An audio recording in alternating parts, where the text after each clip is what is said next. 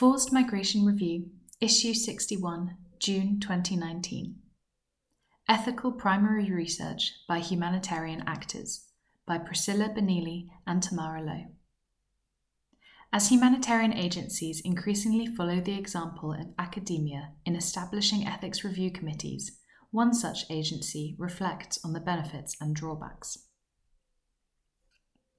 In the late 1970s and early 1980s, Western research bodies and governments started establishing internal ethics review committees, and these have now become the main way academic institutions address ethical concerns. In the case of non-governmental organizations, NGOs, despite conducting primary data collection as part of needs assessments, monitoring and evaluation, many of them formally did not see research as being core to their mission. There was also an assumption that humanitarian guiding principles such as humanity, neutrality, and impartiality were sufficient as a broad ethical framework for research activities. However, as research becomes more complex, professionalized, and increasingly integral to the activities of humanitarian actors, both in the field and in advocacy, many NGOs are now setting up systems and processes to guide their research, following to some extent the routes taken by academia. Donors are also influencing this trend as they increasingly require those they fund to meet formal ethical requirements. In October 2018, Save the Children UK, SCUK, EndNote 1, launched its own internal research and evaluations policy, which includes provisions on research ethics and established an independent ethics review committee made up of external experts. The policy requires any primary research which SCUK is involved in to be reviewed by the committee. Shortly after its launch, we were asked by colleagues to lead on 2 pieces of primary research. This research involved collecting qualitative data in Nigeria and in the Democratic Republic of Congo from children affected by conflict in their caregivers as part of Save the Children's work to protect children in conflict. As part of this, we worked with colleagues to produce 2 desk reviews to understand how to tailor data collection to fill identified gaps. It soon became clear to us that some aspects of the planned research we were already known about, thanks to studies by other actors. Is primary data research necessary? Bad research is not just research that lacks sufficient rigor. It also encompasses research that collects primary data to answer questions for which information is already available. Humanitarian actors are increasingly asked to be aware of potential assessment fatigue and, where possible, to minimize primary data collection by increasing data sharing with other agencies and/or undertaking joint needs assessments. Any ethical consideration must start with a review of secondary sources in order to ensure primary data is only collected when absolutely necessary. With regard to data utilization, however, poor knowledge management and high turnover of humanitarian personnel mean awareness of the data is poor, and this limits potential use.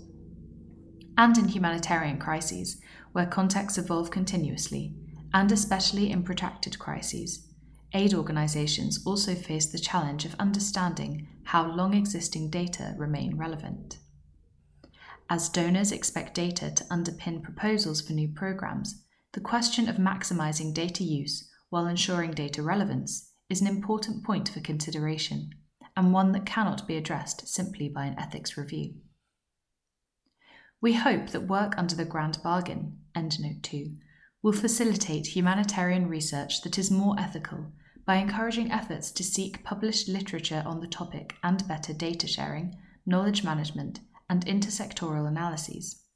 In addition, we recommend embedding secondary reviews as a requirement in ethical research procedures and considerations. The application process. For our research on children in conflict, after checking for secondary sources, we then prepared the application form for the Ethics Review Committee. The form incorporates an analysis of potential risks for participants and mitigating factors, matters that may arise among participants, and possible channels for referral, and the informed consent process. While on paper much of what was covered is standard practice in our work, in the face of competing priorities, there is always a temptation to leave the planning for these aspects until the last minute. In humanitarian contexts, the urgent need for evidence often takes precedence over the need for well-planned tools and data collection methods, meaning that aspects such as informed consent, anonymization, data retention, and enumerators training can become afterthoughts. We therefore found that the requirement to put all these considerations in writing in advance provided a valuable check to ensure that SC UK supported research meets minimum ethical requirements. However, in some instances, it felt burdensome to have to articulate to external reviewers some information that would have been clear to another SC colleague. For instance, we had to describe the steps we would take to ensure confidentiality, but many of these steps are standard SC procedures, such as password protecting access to any computer. For humanitarian contexts, it is essential that these application processes are simple, concise, and come with standard and transparent guidelines to ensure that staff view the process as a useful step in the research process rather than an administrative burden. Usefulness of a review committee. Through the Ethics Review Committee, 2 external experts evaluated the research design and proposed improvements. This was useful in highlighting areas we had not thought of, and was all the more useful when the experts provided practical recommendations. Inevitably, though their relative lack of knowledge, the SC UK's ways of working and resources meant that they sometimes missed potential improvements or ways to fill gaps, or made suggestions that were not feasible given, for example, the country contexts in which the research was to be conducted. We personally feel that there are advantages in having external reviewers, but they should not replace internal reviewers. Having an expert with humanitarian experience and knowledge of the organisation's ways of working and of the country in question is critical to ensuring flexible, quality research.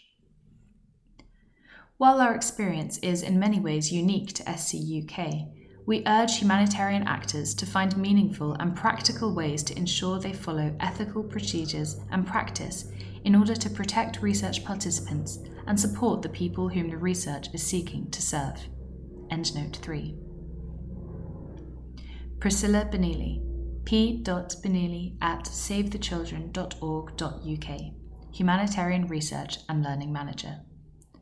Tamara Lowe, t.lowe@savethechildren.org.uk, Humanitarian Evidence Effectiveness and Accountability Advisor. Save the Children UK, www.savethechildren.org.uk/. Endnote 1. The article uses the acronym SC to describe aspects that pertain to the whole Save the Children movement of 28 member organisations, and SC UK to refer specifically to Save the Children UK. Save the Children US, SCUS, has had a review policy and system since 2016. The SC UK and SC US policies and procedures share similarities but are distinct and work in different ways. At the time of writing, we are exploring aligning or merging the two. Endnote 2. www.agendaforhumanity.org/initiatives/3861. Endnote 3.